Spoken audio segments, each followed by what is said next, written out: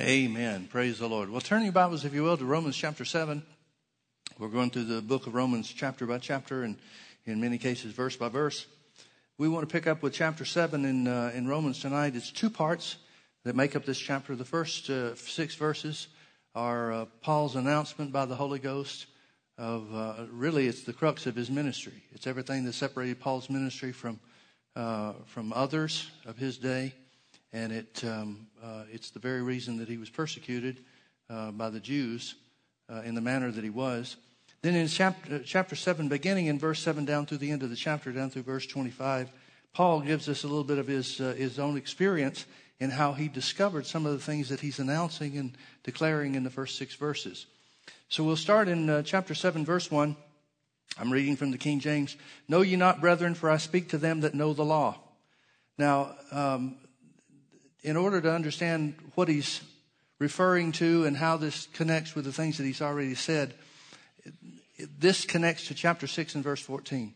The last, verses 15 through 22 of chapter 6 were an explanation, really kind of a parenthetical discourse about how not to take our freedom from sin as a license to continue in sin. So really, Paul is writing in connection with what he just said in chapter 6 and verse 14. For sin shall not have dominion over you, for you're not under the law. King James says the law. The word "the" is not there. For you are not under law, but under grace. Then he starts off in chapter 7 and verse 1. And there's a word that's missing here. The words "know ye not" really has to do with ignorance. It means to be ignorant. It's the verb or the phrase that would relate to being ignorant. So when he says, for you are not under law, but under grace, he then starts off with saying, or. Now, I don't know why the King James translators left that out, but it's there in the original text. It says, or are you ignorant, brethren? In other words, the points that he's about to make are going to tie into the things that he's just said about not being under law, but under grace. And he's going to prove it very simply and very clearly. Now, we know that a couple of things about Paul and the Romans. We know that Paul's never been to Rome. We know that the churches that are there in Rome are spiritual grandchildren, if you will, of Paul. We know that several of the people that he makes mention of that have churches in their homes in the city or throughout the city of Rome are people that were educated and became Christians under Paul's ministry. And so these are second-generation believers from Paul's original time out in the mission field. But he's never been there. And so he's going to tell some things. And one of the reasons that the book of Romans is unique is because he's going to write some things that he preached in other places when he started the churches. Like, for example, in the church at Ephesus, he started that church. And so the things that he preached the first 3.5 years when he was there in Ephesus, the longest that he was anywhere, we don't know what he preached. We just know what he wrote back to them in the letters that he wrote. Same thing when he was in the region of Galatia and started several churches in Galatia in the cities of Lystra and Derbe and others. He preached there. He was there for months, and he preached there. Well, he taught some of these things. We have to assume that he taught some of the things that he's writing to the Romans about because they've never heard him preach. Now, Paul's pretty well known, maybe the most famous person of his day, because of, if for nothing else, because of the trouble he stirs up in every town that he goes to. I say the trouble he stirs up. He's really not the one stirring up the trouble, but trouble seems to follow him wherever he goes. And so everybody knows about him. He's a threat to the political system. And so the city magistrates and administrators, everybody knows about Paul. And so as a result, there are a lot of things that are spoken about Paul and rumors and slanderous things that are spoken about Paul and told about him that have no basis in fact, no basis in the truth. And particularly where the Romans are concerned, he has to overcome some of the things that they may or may not have heard about him that were being spoken of throughout the world by telling them the truth and how things really are. That's why we have some of the records of, or some of the doctrine in the book of Romans that we don't have in any of the other letters that Paul wrote. So Paul is going to make an argument, argue his case like a lawyer, and say, as Romans 6:14 says, for you're not under law, but under grace. Not under the law. It's not the law, meaning the law of Moses. He's saying there is no principle, there is no commandment, there is no principle of law unto God that you are under. You instead are under the grace or the finished work of Jesus as your righteousness and as your right standing. And then he's going to call them into question about what they know about life. Not all of the believers there in Rome were Jews. We know that. There are a lot of Gentiles that he makes mention of and says salute and say hello to and so forth. But we do know that there are a lot of Jewish believers because many of the people that were saved under Paul's ministry that started some of these home churches, or we assumed that they did, were Jews. So we know that Judaism is known somewhat throughout Rome and the Roman churches. So he says, or are you ignorant, brethren? For I speak to them that know the law. Now here again, the word thee is not there. He's not talking about the law of Moses yet. He will in a verse or two, but he's not talking about the law of Moses. He's saying, I know that you know how law works. Now how do they know? Well, he's talking about human law. He's not talking about laws unto God. Because up until this point in time, up until Jesus came on the scene, the Jews, the children of Israel, were the only ones that had any law unto God. Nobody else in the world had one. So nobody else in the Gentile world would not know what laws unto God were about. But he's talking about generally how the law works. Now they're under Roman authority, and everybody under Roman authority knows how the laws of Rome work. And so he's going to make mention of things that they know of. I speak to them that know the law, or literally how the law works. How that the law, again human law, not the law of Moses, how that human law has dominion over a man as long as he lives. Everybody knows that, don't you? I mean, if somebody dies, they're not under the law of Rome anymore. They're out from under the reach of the Roman government. And it would pretty much take death to put you out of the reach of the Roman government at that point in time. And that's what Paul is making the point. Now notice what example he uses to prove the point. He says, for the woman which has a husband is bound by the law to her husband. Now what law is she talking about? He's not talking about the law of God. He's talking about human law. He's talking about the law of marriage. Now notice he didn't say for the man that has a husband or the woman that has a wife. The universally understood law of marriage is man and woman. Now whatever you think about that, that's what it says. Whatever the church world thinks about that, that's what it says. And that's the example that Paul uses. Everybody understands how the marriage law works. Not a marriage law unto God, but just the marriage law. This is how it worked in Rome. This is how it worked in Greece. This is how it worked in every kingdom on the face of the earth. For the woman that has a husband is bound by the law, the marriage law, to her husband, so long as he lives. But if the husband be dead, she is loosed from the law of her husband. Well, everybody knows that.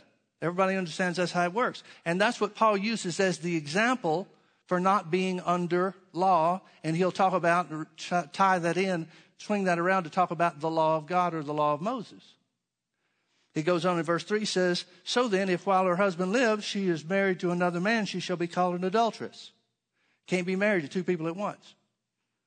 But if her husband be dead, she is free from that law, meaning the marriage law, not the law of God, but the marriage law, so that she is no adulteress, though she be married to another man. In other words, death ends the marriage relationship according to the law, so that she's free to be married to another. Now, that's the point Paul is going to use to talk about how we were under the law, or many of the Jewish believers there in the church at Rome were under the law. But when the law was annulled through the death of Jesus, then we were able to enter into another relationship, and that relationship is Christ. Verse 4, wherefore, my brethren, you also are become dead to the law by the body of Christ, that you should be married to another, even to him who is raised from the dead, that we should bring forth fruit unto God. Now, there's a lot of stuff in this verse that we need to make mention of real quickly. But first of all, notice the word also. The word also means two things here. It means in the same way that the wife is no longer bound by the law to her husband if he dies, so in the same manner, you're no longer bound to the law of God or the law of Moses through the death of Jesus. But the also refers to chapter 6 and verse 2. Chapter 6 and verse 2, Paul says, how shall we that died to sin live any longer therein? In other words, he's saying you're not only dead to sin, you not only died to sin through the work of Jesus, you died to the law. Now, folks, this is a big announcement. We take it for granted because we don't know too much about the law of Moses. We have some residual effect of the law of Moses in the way that it's permeated and affected our thinking about relationships with God and how things work and so forth. But the people that were under the law of Moses had been under that law for 1,500 years. And they were delivered under that law by God himself under penalty of death.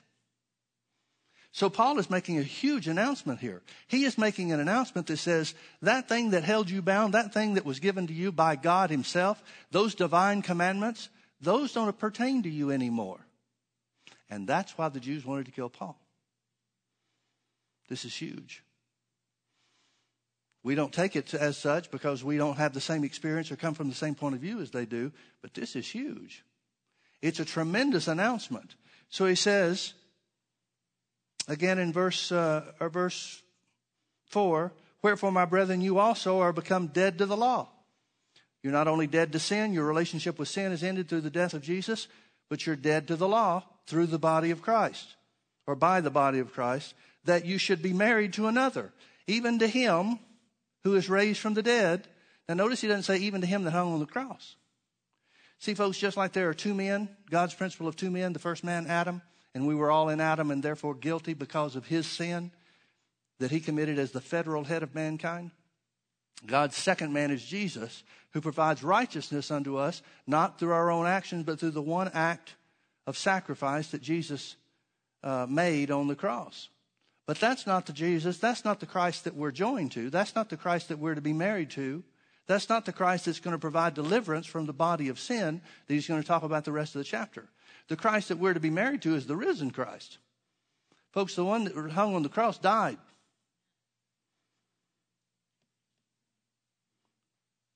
I want to let that sink in. We think casually about Jesus dying on the cross. Jesus died. He was not raised again the same person. He was the firstborn among many brethren, the Bible says. He was the first begotten of many brethren. When Jesus was raised from the dead, he was raised a new man. He died as the sin sacrifice for mankind. He was raised again as the conqueror. That's why the Bible says God gave him a name that's above every name, a name that he didn't have when he was here on the earth. We have this romantic idea about being joined to Jesus while he was here on the earth. And we see the Jesus that was here on the earth that did miracles and multiplied the loaves and the fishes and walked on the water and did all the great things. And it's great to think about that. And it's great to use him as an example of how a righteous man should operate here on the earth. But that's not the Jesus that you're joined to. That's the Jesus that died. You're joined to the Jesus that was raised again by the Spirit of God, not according to his own works, not according to his own worth, not according to his own righteousness. He was made to be sin. He laid down his righteousness and was made to be sin. He was raised again in the righteousness of the Father God, which is the same righteousness that you have. That's the one that we're married to. That's the one that we're joined to in a relationship that is very much like a marriage relationship. We used to be married in a terrible old thing that took us down the hill. Now we're married to somebody that's seated at the right hand of the Father. And that's the life that we're now supposed to live. Now, why did we die to sin? Why did we die to sin? Why did we die to the law? Why did we do these things? Notice the end of verse 4, that we should bring forth fruit unto God. Please notice something, folks. The Bible is saying very specifically that nobody in the Old Testament could or did bring forth fruit unto God. You couldn't if you were in Adam. You couldn't if you were an unrighteous man or a woman. You could not bring forth fruit unto God. Yeah, but Pastor Mike, what about Hebrews chapter 11, where it talks about the Hall of Fame? Well, what is it? What is that chapter? It's the Hall of Fame of faith, not the Hall of Fame of actions. It's the Hall of Fame of those who went beyond Adam's bondage and the bondage that was upon mankind because of Adam's sin, and believed God's word independent of the circumstances, and in many cases in impossible situations. That's what people are identified for in the Old Testament. And that's the only identification there is. That's the only acclaim that anybody gains from the Old Testament. And that is simply believing God's word, not something they did themselves. You could not bring forth fruit unto God before you were born again. So we're dead to sin, and we're also dead to the law, that we might bring forth fruit unto God. For when we were in the flesh, doesn't say in the body, we're all in the body. In the flesh is talking about the unsaved. When we were in the flesh, chapter 8, about verse 6, I think it is going to tell us. but you're not in the flesh, but in the Spirit, if so be the Spirit, if the Spirit of Christ is in you. So in the flesh he's talking about is a condition, absent of the Holy Spirit, ruled by the body alone, still in Adam. So he says, when we were in the flesh, the motions, literally passions of sin, which were by the law, did work in our members to bring forth fruit unto death. What is it telling us? Same thing I just said a minute ago. It was impossible and is impossible for the unsaved to bring forth any fruit unto God.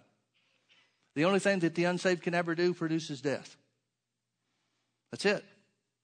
Well, what about the Hall of Fame of Faith guys? They didn't do it in and of themselves. They simply took God at his word. Folks, that's why the blessing of Abraham belongs to us, because we're to follow his example of faith. We're not supposed to follow his righteousness. Don't start calling your wife your sister to get out of trouble. That's what he did. Don't take your servant's handmaid or your wife's handmaid and have a child with her. Those are not things we're supposed to follow after Abraham. The only thing we're supposed to follow after Abraham is his faith. His willingness to accept God's word in the face of impossible circumstances. That's it. And if we'll do that, the blessing of his blessing, the blessing of Abraham will come on the Gentiles, will come on you and me. For when we were in the flesh, the motions or passions of sin, which were by the law, did work in our members to bring forth fruit unto death. But now, we're not in the flesh anymore. We've still got a body to contend with, but we're not in the flesh. We're in the Spirit, the Bible says. But now we are delivered from the law, that being dead wherein we were held, that we should serve in newness of spirit and not in oldness of the letter. Now it's interesting because he says the reason that we died to the law is so we could bring forth fruit. The reason we were discharged from the law is so that we could serve in the Spirit. Now, beginning in verse 7, Paul is going to talk about his own experience. Now let's stop and talk about Paul's life for a minute. We know a little bit about him. We know the things that he tells us about himself related to his religious experience. He was of the tribe of Benjamin. He was a Pharisee of the Pharisees, which means he was a political guy, political appointee. We know that he was circumcised the 8th day. We know that he was a Hebrew of the Hebrews. In other words, that means he was the strictest keeper of the law that you could ever find, meaning the law of Moses. He wouldn't break the law of Moses for anything. We know that he stood by and kept the coats of those that stoned Stephen when Stephen was preaching about Jesus, and the crowd rushed on him and gnashed on him with their teeth, and then stoned him to death. We know that Paul was standing there when Stephen cried out, that he saw heavens opened and he saw Jesus standing at the right hand of the Father. We know that Paul witnessed Stephen laying down and going to sleep. The Bible says that he went to sleep even though he's stoned with the intent of stoning him to death. The Bible says he gave up the ghost and went to sleep. Now that has to mean something other than the stones killed him. There had to be a supernatural aspect of him just departing, the spirit departing from his body, rather than the normal stoning that these guys were accustomed to and participated in probably many times before. We know that in chapter 9 of verse 1 of Acts, the Bible says that following Stephen's death, that seemed to give Paul, who was called Saul at the time, even more incentive to threaten the church. It says he was breathing out threatenings and slaughter. In other words, he's threatening the church and murdering. That's what slaughter means. It means murdering. So on the road to Damascus, he meets Jesus. You remember the light shined around about him brighter than the noonday sun? He fell off the animal he was riding. Jesus said, Saul, Saul, why persecutest thou me? And Paul asked two questions. He said, who art thou, Lord? First thing he asked was, who art thou, Lord? Who are you, Lord? I don't know who you are. I'm looking for your name, but I know you're Lord. You've proven that just by the light and me falling down and everything that's happening here. That's all it took to convince Paul. Now, Paul must have been in his early 30s, perhaps. So however many years that is of religious training, decades, was undone by one split-second experience. Folks, we need to realize God can reach people a lot easier than we can by preaching. We need to trust him to reach people in the way that is most effective. So Paul said, who art thou, Lord? Jesus answered and said, I'm Jesus whom thou persecutest. It's hard for thee to kick against the pricks. Paul's second question is, what would you have me to do? Those two questions govern the rest of Paul's life. Who are you, Lord, and what do you have me to do? Now, it's interesting because Paul, who was schooled in the Word, he had the same training and schooling as the high priest and any and all of the other rabbis. He didn't ask anything about the law. He didn't ask Jesus about, how am I doing keeping the law? Is there anything that I need to shore up on? The reason for that is because he met a person, not a commandment. Jesus told him to go into the city, and it should be told him what he should do then. Some days later, Ananias comes to him. Ananias appears to Paul and says, Saul, even Brother Saul, called him Brother Saul. We know he was saved because he called him brother. He said, Brother Saul, the Lord, even Jesus, whom thou met in the way, has sent me for two things, that thou mayest receive thy sight, number one, and secondly, that thou mayest be filled with the Holy Spirit. And Paul was filled with the Holy Spirit and received his sight. Scales fell off of his eyes, and he received his sight. Now, what does Paul do immediately after this experience? The Bible says he goes into the synagogue and starts testifying that Jesus is the Son of God. Well, what about his rabbinical training? What about his commitment to keep the laws of God? What about his zeal for keeping the commandments, the law of Moses? What about all those things? None of those things mattered, folks. And the reason they didn't matter is because he met a person. And that person, the meeting of that person, governed the rest of his life, as it should us. Now, things didn't go too well for him then, because he comes back to Jerusalem and then winds up having to flee for his life. Because the Jews, who have just tapped this guy as the number one assassin, the ninja rabbi, to go kill the other Christians in Damascus and other places that he finds them, now he's out there preaching Jesus, and that's the message that they're trying to stop. So they come up with a plot to kill him, and he has to leave town. Now, we don't know exactly how long he was gone. The Bible says it's a little blind to us the way that it reads, because it says after 3 years he goes into Arabia. A lot of people say that he went into Arabia and stayed there for 3 years, but that's not really what the Bible says. It says after 3 years he went into Arabia, and the reality is we don't know how long he stayed there. It's possible that he was there for 3 years. It's also possible that there was a 3-year gap that we don't know where he was, and then he went into Arabia for some undisclosed or unknown period of time. We don't know. But apparently it was out there that Jesus appeared to him and gave him what we know of as the revelation that Paul refers to as his gospel, that he says the whole world is going to be judged by. Now, what happens in that interim period of time? What happens from the time that Paul starts preaching in the synagogue that Jesus is the Son of God to when he has to run for his life to when he gets the revelation of who we are in Christ? What happens in that period of time? He comes to the same realization that every other Christian comes to. And that is, being saved, forgiven of your sins, justified and made righteous doesn't mean you have power over your flesh. So Paul is going to tell them his experience. Now, we have to assume that this is a common part of Paul's preaching. There's no reason that Paul would tell the Romans this and not tell the Galatians this. There's no reason that he wouldn't tell the Ephesians this. There's no reason that he wouldn't tell everybody this that he went to and preached and stayed for any period of time. Maybe not the first time that he preached in a city, but over any period of time, he would have to share these things because the people that are getting saved have to come or need to come to this revelation that he received so that they can walk in victory. But this revelation of how he came to realize, how he came to understand how to have victory over the flesh is the very thing that he was slandered about throughout the world. Because it sounds like, to the casual hearer, it sounds like Paul is saying, don't worry about sin, just live in all the sin you want to. Righteousness will make up for it. And that's not what he was saying. That's why we do have letters written to the Galatians, for example, where he says, should we sin, that grace should abound even more? And he says, no, that's not how it works. But that's what people would preach about or say that Paul was preaching. So Paul's going to tell us and tell them what his experience was, how he came to realize two things. Number one, that he was dead to sin, and secondly, that he was dead to the law. He didn't know those things when he had this experience that he's going to relate to us in chapter 7. It was the process of coming to realize these things that enabled him to walk in deliverance or walk in victory over his flesh. And if you and I don't understand and come to the realization of the same thing that he did, we're never going to gain victory over our flesh either, which most Christians never do.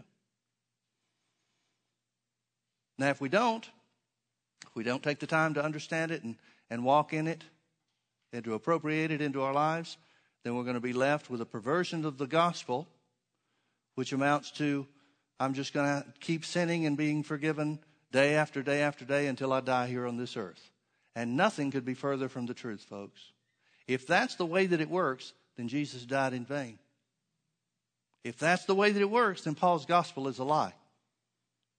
That's not the way it works. Here's how it works instead. Verse 7. Paul said, what shall we say then? Is the law sin? Now he's saying this to the Jews. He's writing this to the Jews knowing what their argument's going to be. Their argument is, if you said we're dead to sin, and now you're saying that we are dead or died under the law, you're equating the law with sin. So Paul answers that. Is the law sin? No, God forbid. He said, I had not known sin but by the law. Now here's the first thing that Paul comes to an understanding of. The first revelation Paul gets about the law is that while he was operating according to the law, while he was a Pharisee of the Pharisee and persecuting the church, he thought the keeping of the law was what pleased God. He's now come to realize that the law has one and only one purpose, and that is to reveal sin. That's it. Folks, can I suggest that you accept that as the truth up front so that you quit looking for the law to do something else for you? That's all it can do is reveal sin.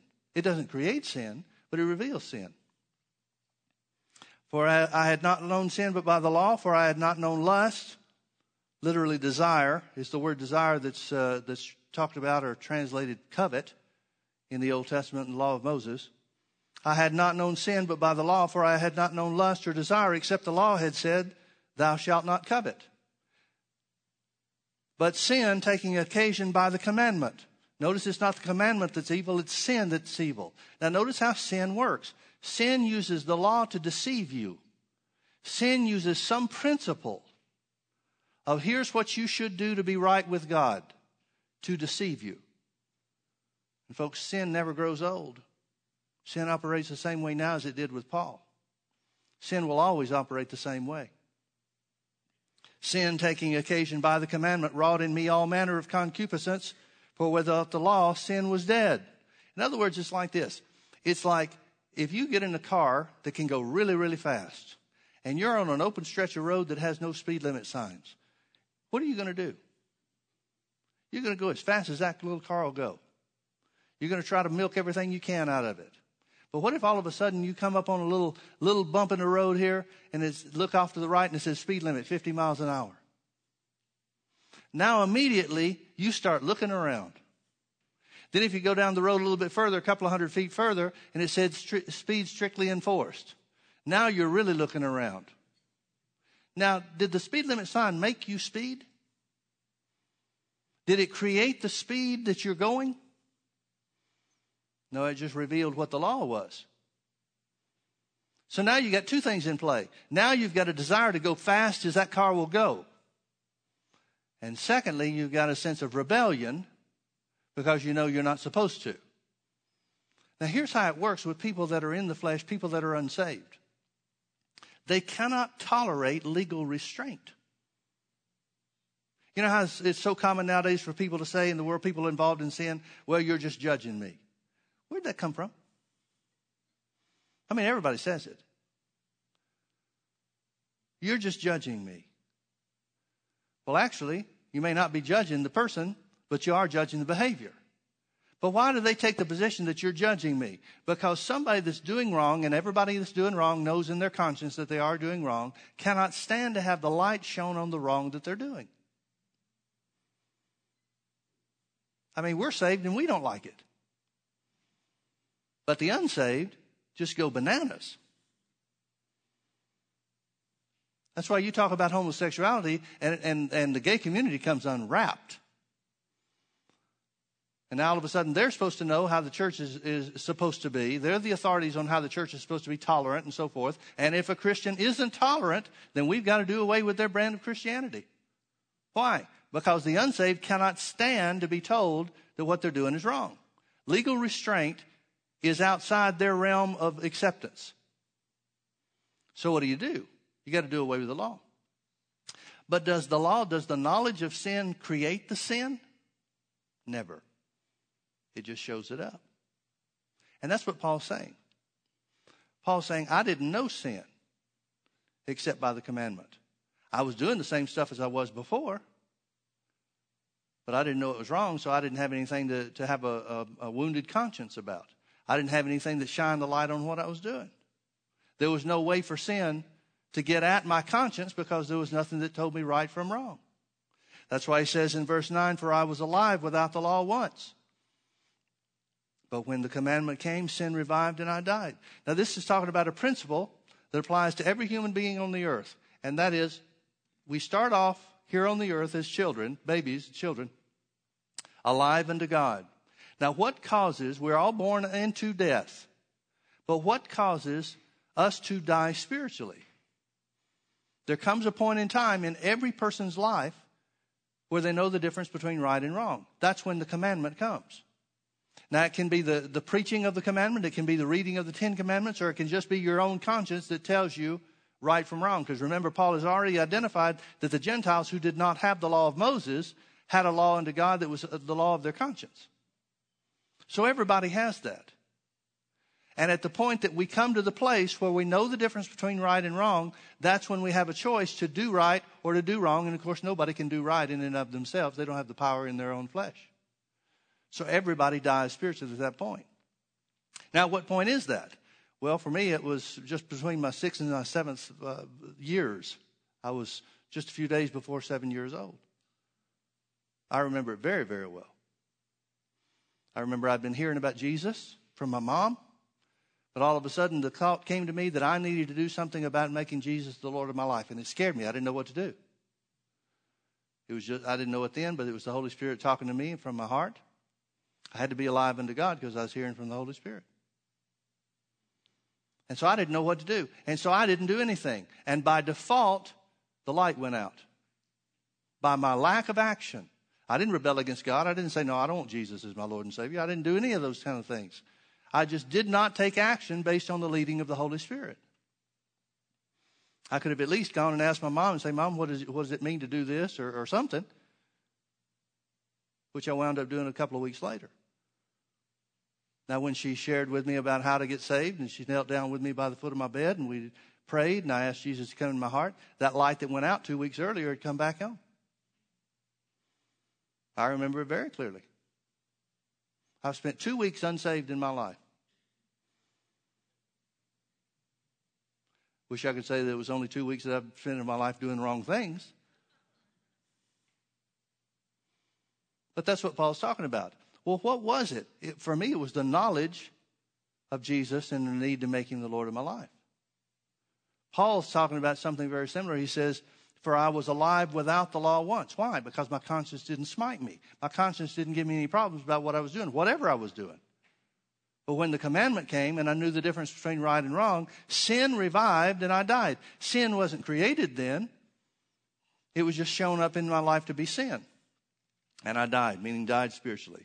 And the commandment, which was given by God, which was ordained to life. God gave the commandments designed for life. Now, that doesn't mean that would bring life in and of themselves, but at the very least, it would show us our need for a Savior. It would show us our powerlessness against sin and our need for a Savior. But Paul said that which was ordained to life, I found to be unto death. Now, why? Because I didn't have any power to keep it. I didn't have any power to obey the commandment. For sin taking occasion by the commandment. Notice sin is the evil, not the commandment. For sin taking occasion by the commandment deceived me, and by it slew me. How did sin deceive Paul, and how does sin deceive you? Folks, it's very simple. Sin gives you the idea that you can overcome your flesh if you're just good enough. That's the deception of sin. The reality is, you're powerless over sin without somebody to deliver you. The reality is, you need a deliverer, you need a redeemer. Everybody does. That's why preaching the gospel is so important. Because unless somebody knows they need a Savior, many people aren't looking for one. But when the knowledge of the truth comes, then the Holy Spirit starts convicting us, starts speaking to our hearts, working on us from the inside in some way or another that says what you're hearing, the Word of God that you're hearing is true. You need to make a choice for Jesus. Notice the Holy Spirit never says you need to live right. Any of you ever had the Holy Spirit say you need to live right? No, and you never will. You know why? Because you can't. That's Paul's whole point here. That's why it's important to know that you're not only dead to sin, that you died to sin through Jesus, but you also died to the law. You died to any law. You died to every law. There is no law that you're under that you have to do right by in and of yourself. Wherefore the law is holy, and the commandment holy and just and good. Was then that which is good, made death unto me? God forbid. In other words, he's saying there's not a problem with the law. Remember, he's talking to the Jews particularly. And the Jews love the law. The Jews have more respect for the law. The Jewish Christians have more respect for the law than they do Jesus. So he's not speaking against the law. He said the law is holy. Was then that which is good made death unto me? God forbid. But sin's the problem. But sin, that it might appear sin, working death in me by that which is good, that sin by the commandment might become exceedingly sinful. In other words, he's saying sin multiplies when you know the difference between right and wrong. Our idea, human thinking, is the more we learn about what's right, the better we'll be. The better we'll be able to live. The better we'll be able to act and behave. And the exact opposite is true. The more you learn about the laws of God, and remember, he's talking about the law of Moses, there were 630 commandments. Now you tell me, was it good for them to know all 630 or just to know one? They would have been better off knowing one, because knowing the one would have caused them to realize they're powerless to keep even one. If they're powerless to keep one, what are they going to do with the other 629? Now, it doesn't matter if you break one or break 630. Breaking one is breaking the whole of the law. But for most people, they were proficient in breaking 630 commandments. And just when they think they got one whip, they find out about another one. And they think, oh, gosh, I've been doing that too. That's what Paul's talking about. The more you learn about the law, the more sinful you will become. The more your conscience will smite you or work against you. For we know that the law is spiritual, but I am carnal. Now, what does Paul mean, carnal? He's not talking about unsaved. He's talking about his condition after he was born again. Justified by the blood of Jesus. Made righteous by the sacrifice of Jesus on the cross. He's saying, I'm still body ruled. I'm saved. I know I'm supposed to be righteous. I know that I'm supposed to be dead to sin. I know I'm supposed to be dead to the law. But I'm still ruled by my body. Now, I know none of you have found this to be true in your lives. Because when you got saved, you had instant victory over every area of your flesh, right? Folks, here's the issue. The first thing that we need to tell new believers is they've been made righteous by the blood of Jesus. The second thing we need to tell new believers, is that they're still going to have a problem with their flesh. Because most of the time that second part is left out and they discover it on their own and they think something's wrong with me. I know dear Sister Susie over there, the dear saint of God, doesn't have these kind of problems. Pastor Jim doesn't have that kind of problem. And we leave it unsaid and let everybody figure it out on their own, run into the wall, going 90 miles an hour right in the middle of their joy that Jesus has saved them and delivered them from sin. They find out how powerless from sin they really are. And it's not an uncommon thing to have an unsaved friend that'll point it out for you. Then you think you've done even worse because now you're a terrible witness for Jesus. We might as well end it all now. Now, what is that? That's sin deceiving you. How did sin deceive you? Sin deceived you by letting you think to begin with you weren't going to have a problem with your flesh. Well, you are.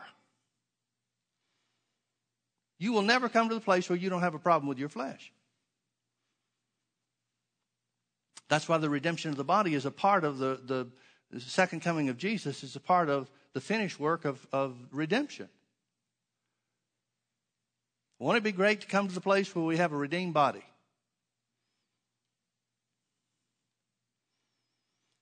Be careful that you don't look forward to that too much. Because if you really look forward to that too much, that might be an indication that you don't understand that you're really dead to the law. See, if you're really dead to the law, what difference does a redeemed body make? Oh, but Pastor Mike, I don't want to commit sin. I understand that. Paul was in that same boat when he was still committing sin. Let's keep reading. Paul said again in verse 14, for we know that the law is spiritual. That means holy and righteous. But I am carnal, sold under sin. Now, he's not talking about when he was unsaved. He's talking about after he was born again. And Paul uses the word I in some different ways here, so you've got to really keep up with and read closely the context of what he's saying. He's saying I am carnal. He doesn't mean the I on the inside, the man on the inside. He means the whole of me, the saved one, the righteous one on the inside, still doing sinful things on the outside. I am carnal. Now, the fact that he talks about spiritual versus carnal means that carnal is not a condition that God expects you to stay in. It's something that can be changed and should be. So he says, I'm carnal, sold under sin. Again, he's talking about his condition, saved but powerless to overcome sin in his flesh. For that which I would do, or that which I do, I allow not.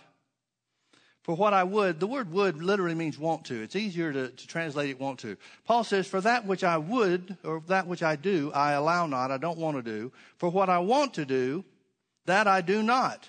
But what I hate, that's what I'm doing. That may be a little confusing the way that it's written, but you understand what he's saying. He's saying, I'm not doing the things I want to do. I'm doing the things that I don't want to do. Now, who's I? The man on the inside. The man on the inside. He's saying the man on the inside doesn't want to do the things that the man on the outside is doing. And the things the man on the inside wants to do, the man on the outside won't do. Refuses to do. If then, here's his next revelation. Verse 16, if then I do that which I would not, that which I don't want to do.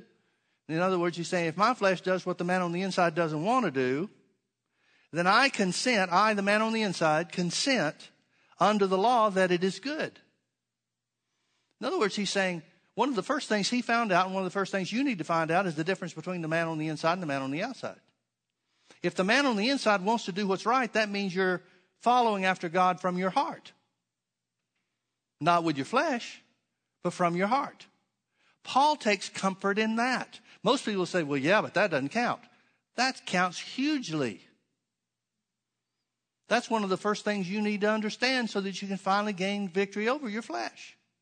The man on the inside wants to do right. What does that mean? That means the man on the inside is righteous in the sight of God. That means the man on the inside is possessed of the Holy Ghost. The unsaved don't want to do right from the inside. The unsaved want to do wrong from the outside, from the inside and the outside. That's a huge change. Huge. So he said, I consent. If then I do that which I, the man on the inside, doesn't want to do, the man on the inside, I consent under the law that it is good. Now then, it is no more I, the man on the inside, that does this stuff in my flesh. Here's the next revelation he receives. Now, can I ask you a question? How did Paul find this stuff out? I would submit to you, and some people will say, well, you know, Paul's revelation, he said Jesus appeared to him. And Jesus taught him the things that he taught us. If Jesus taught him all this stuff, why is he struggling?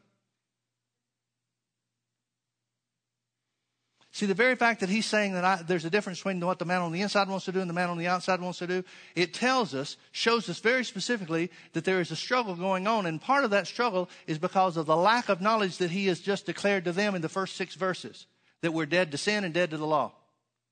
He didn't know that. He found that out the same way you and I found out, or supposed to find out, and that is through examination and through prayer. Unfortunately, a lot of people don't even take the word to find out what experience Paul gained, and so they don't learn from his experience. But that's what we're supposed to do. We're supposed to learn what he learned the hard way. Don't learn it the hard way. Learn it the easy way, or easier. We've all traveled down that road to some degree, I'm sure. But we don't have to go the full length of the road like he did.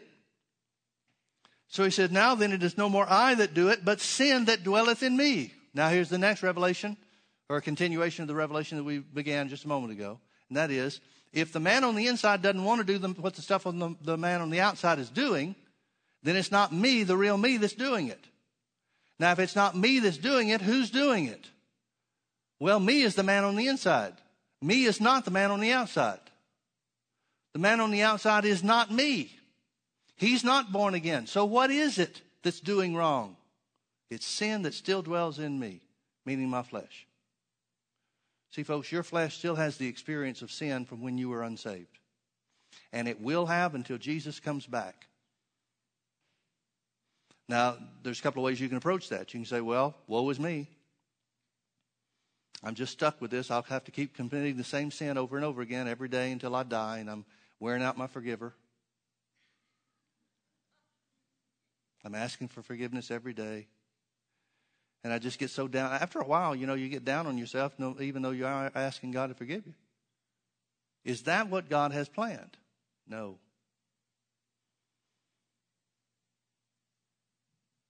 Now then, it is no more I that do it, the man on the inside, but it's sin that dwelleth in me on the outside.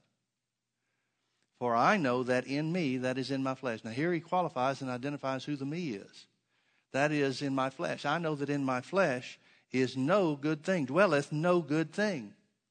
My flesh doesn't want to do right. Here's a revelation that you need to accept, folks. Your flesh is never going to do the right thing. That doesn't mean it can't be trained to do the right thing, but it'll never want to. Because the life of God is not in your flesh as far as your desires are concerned. And never will be.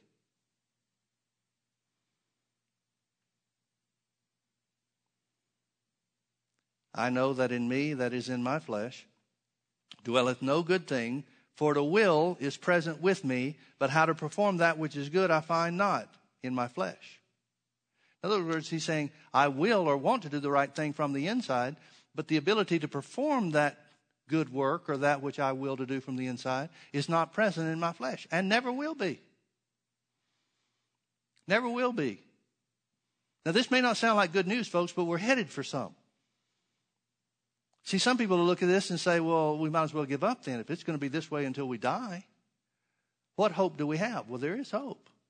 Paul's not finished with his discovery yet. For the good that I want to do, I do not. I on the inside, man on the inside, can't control the man on the outside. But the evil which I don't want to do, that's what I do. You ever been in a situation or had a good friend or loved one or perhaps somebody that after something was over, you asked them or they asked themselves, what was I thinking? Why do people do things that destroy their lives? Folks, I've come to the realization that there is no explanation for a lot of the things that some people do. Just none. It doesn't make sense. They won't even be able to explain it to you after it's over. Why do they do it? The answer is very simple. Saved or unsaved? The answer is, well, for the saved the individual, the answer is very clear and spoken of in the Scripture, and that is the man on the inside didn't have power over the man on the outside. Just simple. Now, for the unsaved, they didn't want to from the inside, and so they just did what the man on the inside wanted to do in the flesh. But even then, a lot of times it doesn't make sense. So Paul says, now if I do that which I don't want to do, is no more I that doeth it, but sin that dwelleth in me. Again, notice Paul's revelation, Paul's discovery. There's a difference between the man on the the man on the inside, the man that's born again by the blood of Jesus, and the sin that dwells in the flesh. It doesn't mean that we have two natures. You don't have a dual nature. Don't get caught up in that phraseology.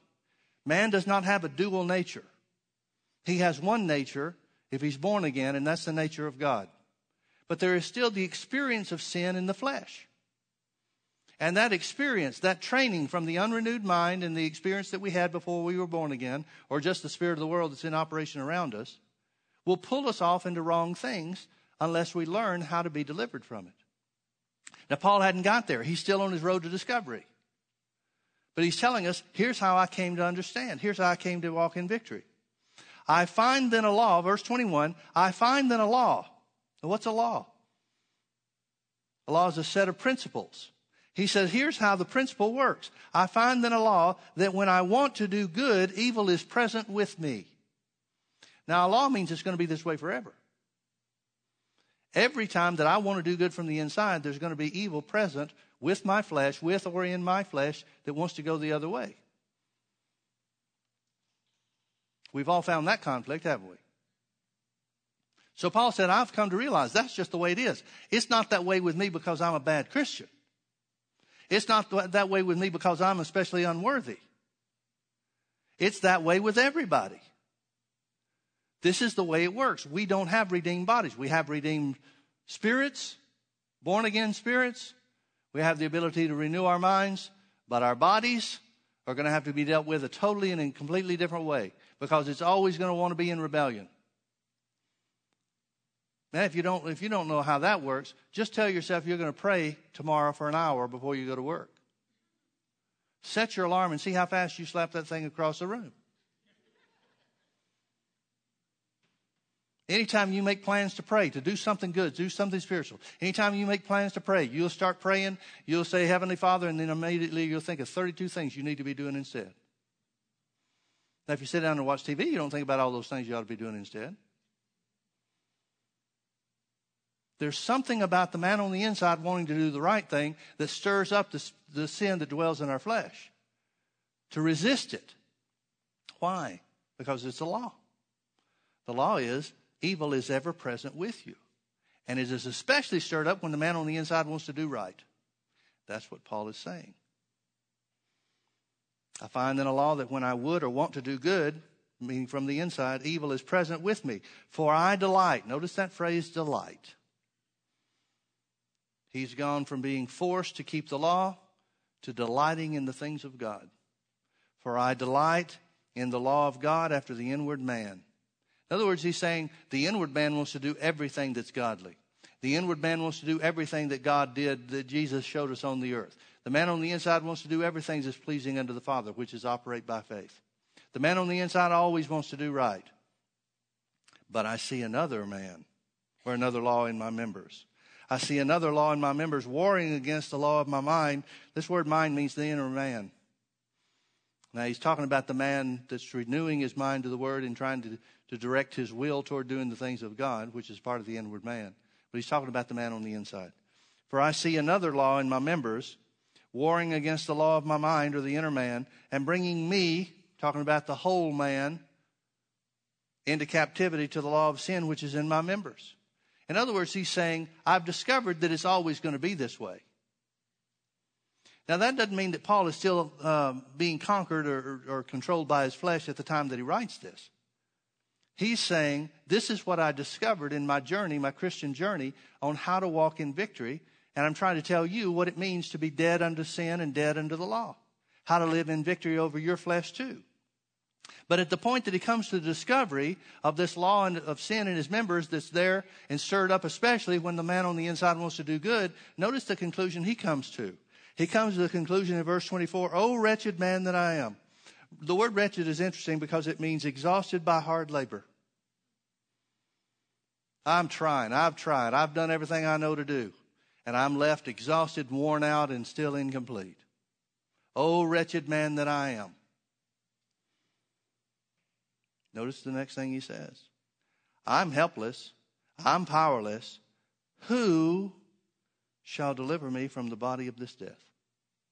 Now, what is the body of this death he's talking about? He's not talking about the flesh. He's talking about the law of sin, or the evil that's in his members, in his body. He's not talking about Jesus coming back and giving us a redeemed body. He's saying that there's only one way, there's only one answer for overcoming the flesh. And it's not wanting to do well enough or right or good enough from the inside. It's not trying to exercise some kind of physical power or strength or will over my flesh. Because no matter how much I want to, the man on the outside wants to do the wrong thing even worse. And here's a law in my members. This is the way that it's always going to be. Until Jesus comes and gives us a redeemed body, it's always going to be this way. So then what is the answer? Well, let's ask the other way. What isn't the answer? You trying. You trying to control your flesh. Now, if we stop right there and don't finish this up, then you would go away saying the same thing that a lot of the people said in Paul's day about him. Paul's saying, don't even try to keep your flesh under control. But we know that's not true. Paul said of himself, I keep the body under. I keep under my body. So he learned how. He went on to say, I keep under my body, lest after having preached to others, I myself might be a castaway. Well, what's he preaching to others? For them to keep their body under too. But it was spoken of throughout that part of the world about Paul that his preaching was, there is no such thing as sin. There is no need to keep the body under or try to avoid sin. Now, that's what keeping the law was all about. Keeping the law of Moses was about avoiding sin. And even though nobody was able to effectively keep the law in every area and every aspect, those that would pride themselves as being doers of the law would justify their own wrongdoing as not being as bad as other people's wrongdoing. And that's what Paul was doing, and the reason why he was trying to kill the church. I'm pleasing God and they're not. So we'll just kill them. Well, I don't know how he did away with the commandment, thou shalt not murder. But some way or another, they had it justified. Just like everybody does now that tries to live according to their flesh. But folks, you know as well as I do, that's a hard way to try to live. It's frustrating. It's futile. And it's depressing. So Paul says, oh, wretched man that I am, I've given it my best shot. Now, I'm a Pharisee of the Pharisee, a Hebrew of the Hebrews, zealous of the law above every Jew that's out there, every keeper of the law of Moses out there, and I have worn myself silly. Exhausted myself, trying to conquer my flesh. Oh, wretched man that I am, I need somebody to help me. Notice he does not say, he's not calling out for a release from judgment for his wrongdoing. He's not calling out for God to pardon him for the sins that he's committed from his flesh. He's looking for one and only one thing, and that is deliverance from the body of this death. Notice what he calls the experience of sin in our flesh. The body of this death. What this death is he talking about? He's not talking about spiritual death. What's this death does he mean? The evil that operates in our flesh. That's there for all of us. No matter how saved we are, no matter how long we've been saved, no matter how long we pray in tongues every day, no matter whatever else we do. It's there for everybody. O wretched man that I am, who shall deliver me from the body of this death? He's looking for help. He's looking for help. And folks, this is the answer to how to overcome your flesh. I thank God through, notice not by, through Jesus Christ our Lord.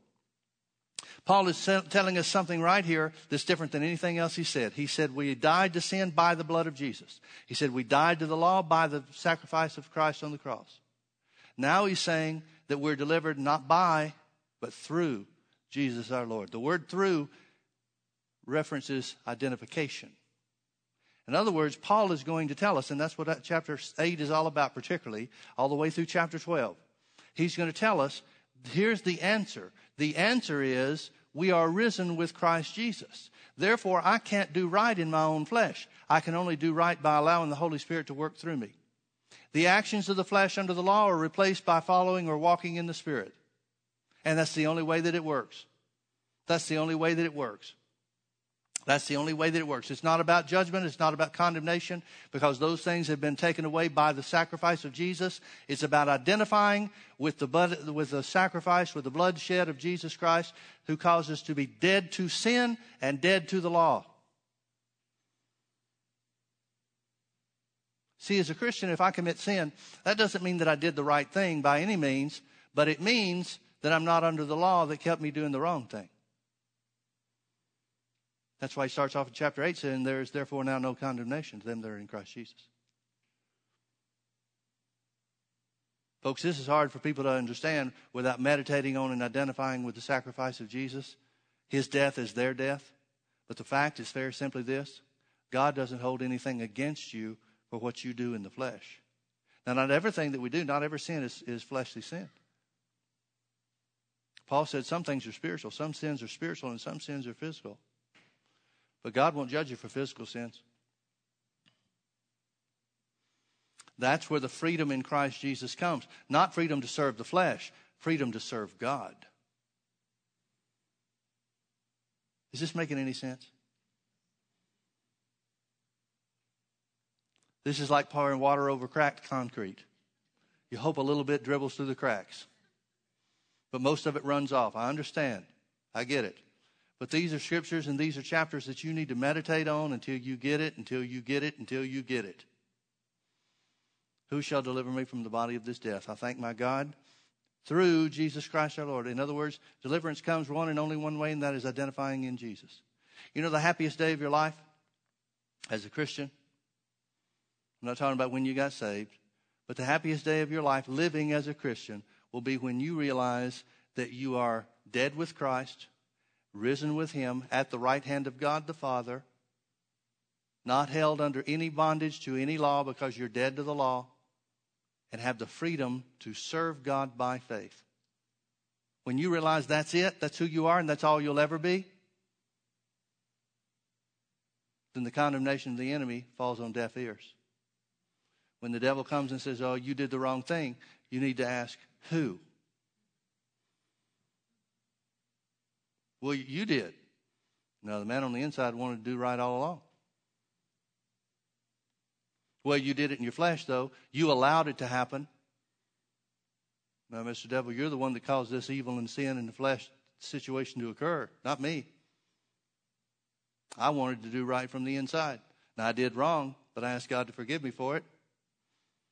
It was just an act of my flesh, not a desire of my heart. I delight in the law of God after the inward man. When you realize that, you create a barrier and a shield around you. Literally, the Word does. But your acceptance by faith of what the Word says creates an impenetrable barrier. And the devil can't get through. That's why Paul starts off in chapter 8 saying, there's therefore now no condemnation to them that are in Christ Jesus. He's talking about to those that discovered the same thing he discovered, those that applied the same deliverance that he applied. What is that deliverance? Identification with Jesus.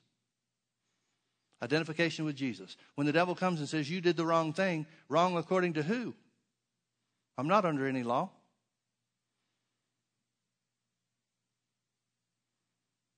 I died with Jesus and I died under the law to bring forth fruits unto righteousness, but those fruits are coming from my heart, not from my flesh. Who shall deliver me from the body of this death? I thank God through Jesus Christ our Lord. So, then with the mind, the inner man, I myself serve the law of God, but with the flesh, there are going to be times where my flesh serves the law of sin. Notice chapter 8, verse 1. There is therefore now no condemnation. Where's the deliverance? The deliverance is in the realization that God looks on the heart. There's a scripture in the Old Testament that says God knows man is made of dust. I remind God of that a lot. Lord, you remember I was made of dust, don't you? You know there's nothing in me that is in my flesh that can do good or do right. But I delight in the law of God. I serve God with my spirit. And that's all He requires. That's all He requires. And the more you do that, the more you gain knowledge about that, the more you meditate on that, the more that soaks in to your understanding and your consciousness. Sin in the flesh, evil in the flesh never is done away with, but it loses its power. It loses its grip. Because the man on the inside is who you are, not the flesh. Not the deeds of the flesh. You will never be the deeds of your body. Never again. That's who you were under Adam. But you died unto Adam when Jesus died on the cross. Who shall deliver me from the body of this death? I thank God through Jesus Christ our Lord. So then with the mind, the inner man, I myself serve the law of God, but with the flesh, the law of sin. Notice that serving or keeping the law of God is from the inward man and not from the outward man. You are free and your relationship with sin and the law has been destroyed so that you can be married to another, so that you can be joined to the risen Christ. Folks, remember, Jesus doesn't have a problem with sin. And the reason He doesn't have a problem with sin is not because He has a redeemed body. It's because He is the righteousness of God, just like you are. Let's pray. Father, thank you for the word. I pray, Lord, that these things would sink into our hearts, that you would make them real to us and cause us to see how we can operate in these things. Thank you, Lord Jesus, that through identification with you and your death and your sacrifice, we are delivered from the power and the effect of sin in the flesh. Thank you, Lord, that we delight in you after the inward man, and we serve you from our hearts, from our spirits. We serve you and serve the law of God, which is the law of love. Thank you, Father, that love is shed abroad in our hearts. Thank you that that's who we walk in. We walk in love and walk in the Spirit of God. And therefore there is no condemnation and never will be any condemnation to us because we're in Christ Jesus. Thank you, Lord, for the reality of these things. In Jesus' name, amen. Amen. God bless you. Thank you for being with us.